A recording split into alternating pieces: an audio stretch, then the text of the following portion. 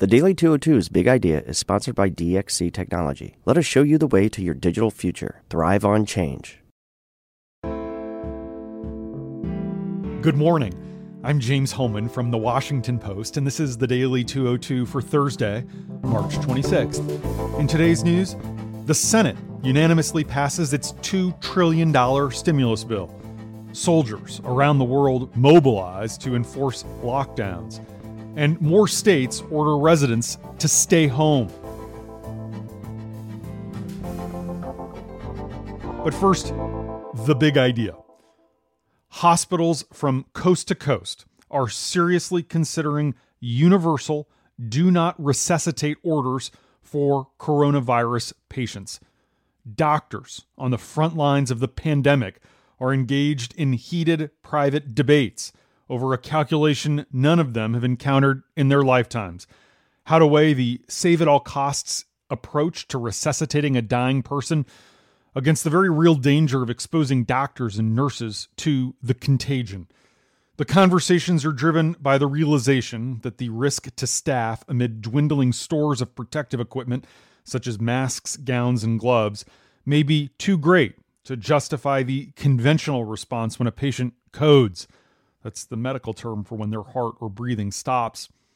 Northwestern Memorial Hospital in Chicago has been discussing a do not resuscitate policy for infected patients regardless of the wishes of the patient or their family members.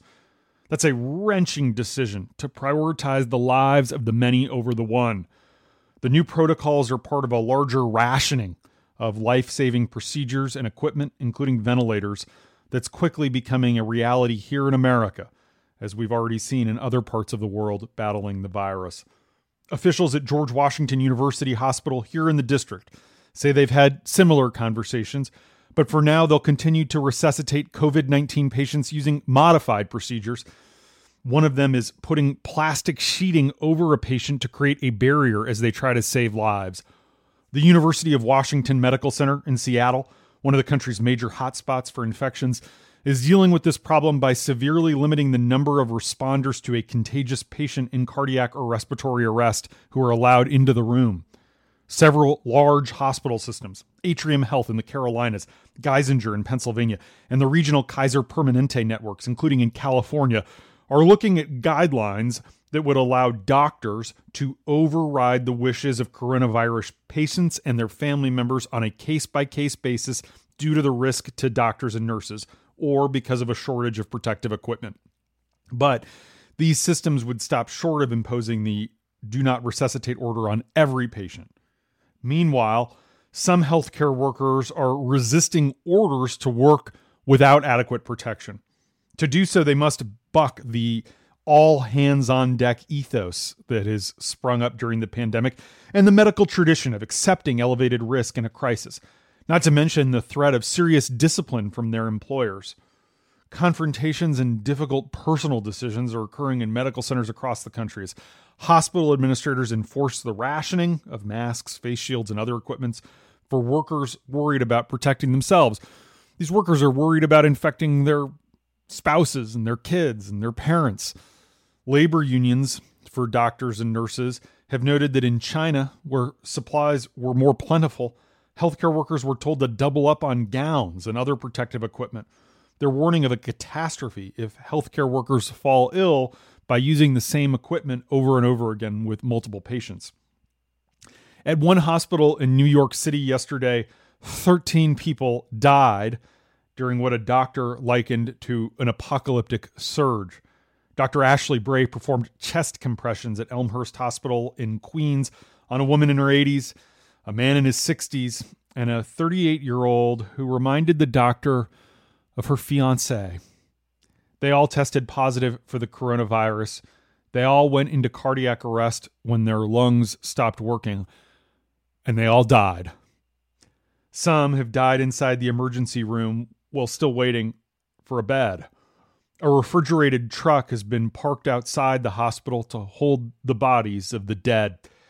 One of the people the coronavirus took from us yesterday was a Brooklyn rabbi who once rescued 56 families from the Nazis. Just 2 months ago, an emotional Rabbi Romy Cohn stood before Congress and delivered the opening prayer on the day that marked 75 years since the liberation of Auschwitz. I featured his prayer in the Daily 202 at the time. Now he's gone. He was 91. A medical worker at another New York hospital where nurses are wearing trash bags as protection because they don't have the supplies they need also died yesterday of the coronavirus. New York University's medical school is offering its senior students the chance to graduate early so they can go to the area hospitals and help combat the pandemic. New York City morgues are near capacity, DHS warned in a private bulletin that leaked out. Here in D.C., our city is opening up emergency child care centers for the children of healthcare workers. Washington's National Cathedral yesterday found 5,000 medical masks stored in its crypt. The masks are being donated to area hospitals who are running out. We now have 66,000 confirmed cases nationwide and 942 deaths. Globally, we're likely to cross the 500,000 mark for confirmed cases in the next few hours, and we have more than 21,000 confirmed dead. Privately, a lot of doctors and nurses are telling us that the virus is actually killing more Americans than we probably know. In the American system, state and county authorities are responsible for collecting data on cases and deaths. That data is then reported to the CDC. But sometimes, in fact, often, it's mislabeled. One ER doc in California says he personally knows of 3 deaths in a county where only 1 has been reported, for example.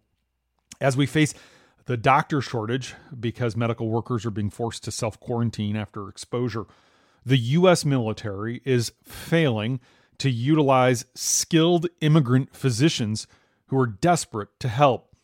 Dozens of immigrant doctors who are enlisted through a Pentagon program meant to harness their medical skills are stuck taking out trash and filling out paperwork, even as the military seeks American-born doctors to fight the pandemic. We spoke with 6 recruits who have relevant training, a pulmonary specialist, an epidemiologist, and 2 internal medicine practitioners, among others. They're frustrated that the glacial pace of security checks has slowed their chance to serve our country at this crucial moment. Frankly, it's unclear whether our military has enough doctors to treat our own troops and their family members during this pandemic, let alone surge into the private system. The Pentagon's top health official warned yesterday that the military health system is facing a surge in demand. More than 250 service members have now been infected. An internal medicine specialist, a doctor from India who specializes in respiratory illnesses, said he's treated at least 40 patients with the coronavirus at the New York City hospital where he works. He enlisted in the Army Reserves in 2015, but he's mostly sat around as a low-ranking soldier on drill weekends with little to do. These physicians enlisted in an immigrant recruitment program that traded fast-track citizenship for skills the Pentagon identified as vital to national security, but in short supply among U.S.-born troops. More than 10,000 skilled immigrants signed up for the program. But then President Trump shuttered it in 2017 amid security concerns about foreigners in our ranks. An internal medicine specialist in Louisiana, who said he's treated nearly 24 coronavirus patients this week alone where he works, has faced similar hurdles. He enlisted in 2016, and he actually was naturalized. He's now a U.S. citizen. But he was given an unfavorable determination because he often speaks to his foreign-born father.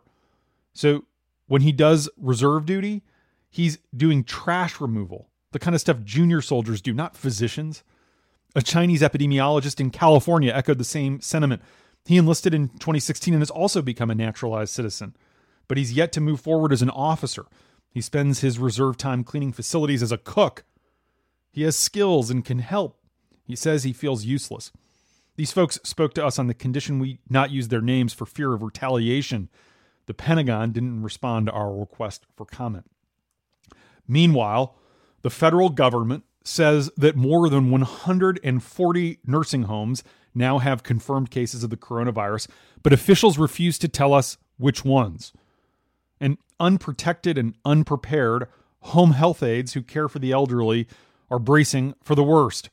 At least 12 million people in the United States depend on such services every year, many of them older or coping with severe disabilities. Many who require medical services or help with the basic tasks of daily living are likely to be confined to their homes in the weeks and months ahead. Yet the providers of those services say they're unprepared to step into the breach. They're hamstrung by regulations ill-suited to the pandemic and unable to access protective gear that could shield them and their clients from infection. And some cancer patients are also facing delayed surgeries and scaled-back treatments because the coronavirus crush has stretched our system past its breaking point. Cancer will be diagnosed in an estimated 1.8 million Americans this year.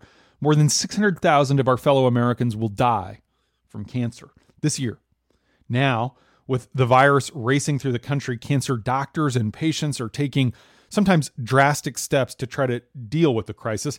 The changes range from the simple to the complex. At the NYU Langone Medical Center, for example, cancer patients are being directed to separate elevators to reduce their chance of being exposed to the coronavirus. Nationwide, oncologists are delaying some surgeries and paring back treatments to reduce patients' time in the hospital and their risk of infection. Cancer-fighting pills taken at home are being substituted for IV therapies administered at hospitals and clinics. With blood donations falling sharply, doctors are switching to regimens that require fewer transfusions. Give blood if you can. In many places, clinical trials, the last hope of many desperately ill patients, are being closed off to new participants. And as if we don't have enough to worry about, a man who plotted to bomb a Missouri hospital because of the coronavirus crisis was killed during a shooting this week after he went to pick up what he thought was a vehicle rigged with explosives, not knowing that he was doing so, thank God, as the FBI looked on.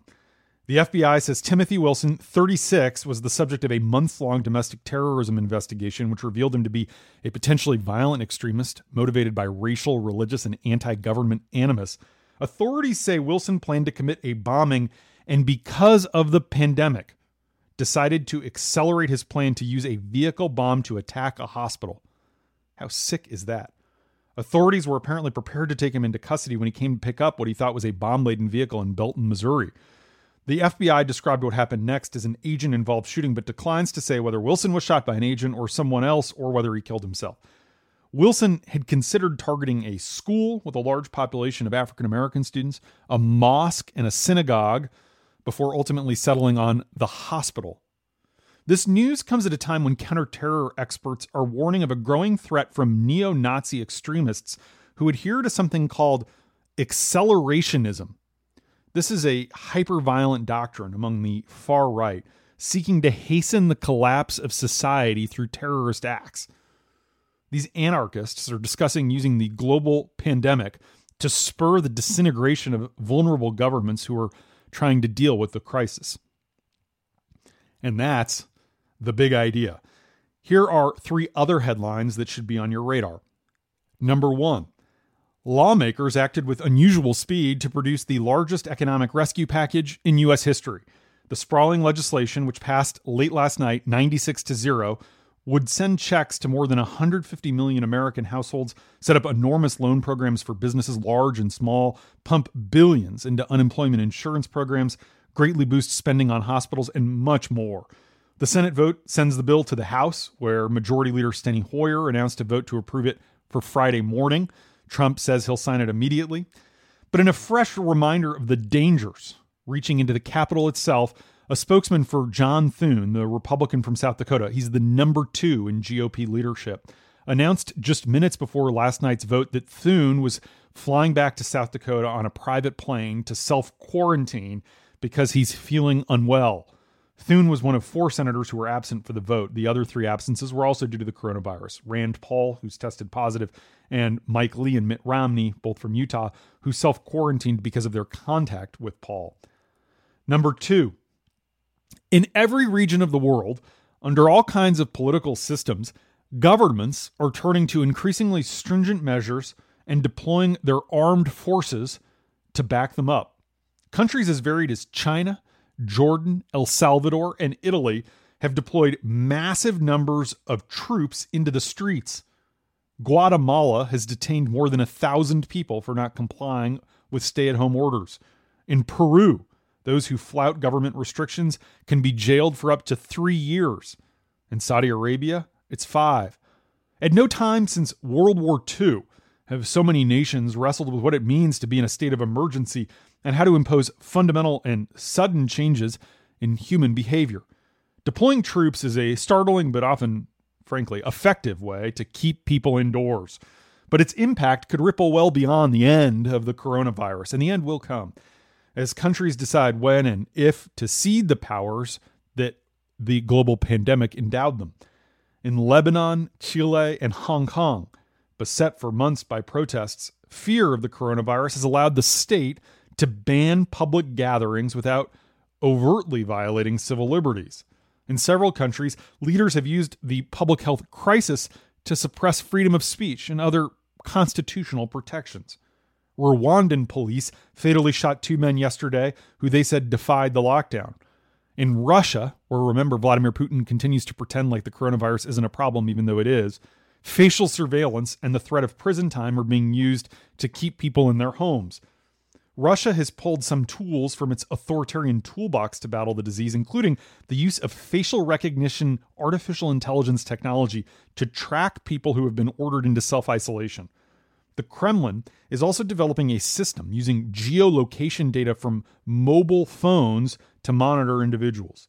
Teams of police and doctors have been conducting raids on hotels, student dormitories, and apartments to track people who traveled from China to Russia before the border closure. They're detaining some of them, reportedly. In Moscow, authorities announced that they're going to monitor anyone who came into the country from outside Russia, with the city's more than 178,000 facial recognition cameras. And they said anyone not following guidelines could be arrested. This is Brave New World stuff. Number 3, as the crisis deepens back here in the United States in New York, experts are split over how to contain its spread into new areas of our country. The ongoing debate over whether it's practical for the federal government or individual states to issue guidance that restricts the movement of Americans based on where they've recently been is only going to intensify in the coming weeks. Minnesota Governor Tim Walz, a Democrat, issued an executive order yesterday asking residents of my home state to stay in their homes unless absolutely necessary. Idaho Governor Brad Little, a Republican, ordered residents in his state to stay mostly at home for the next 21 days. New Orleans announced that it is on track to become the next epicenter. Authorities are warning that the number of cases in the city could overwhelm its hospitals by April 4th. The coronavirus is popping up everywhere. Even Guantanamo Bay reported its first case yesterday.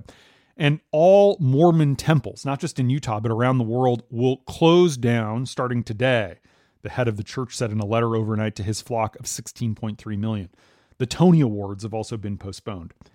But in keeping with my goal to finish this podcast on a positive note during these dark, dark, dark days, there's one shortage that's emerged in the last few days that might actually be welcome. New York City is running out of pets for people to foster. The shelters are thinning. There's been a 10-fold surge of applications in the last 2 weeks to adopt or foster pets. People who are lonely, isolated, depressed, and stuck at home, especially single folks, have decided to adopt dogs and cats to keep them company. And now, those dogs and cats won't be put down. We'll take what we can get. And that's the Daily 202 for Thursday, March 26th. Thanks for listening. I'm James Hohmann. Stay safe. I'll talk to you tomorrow.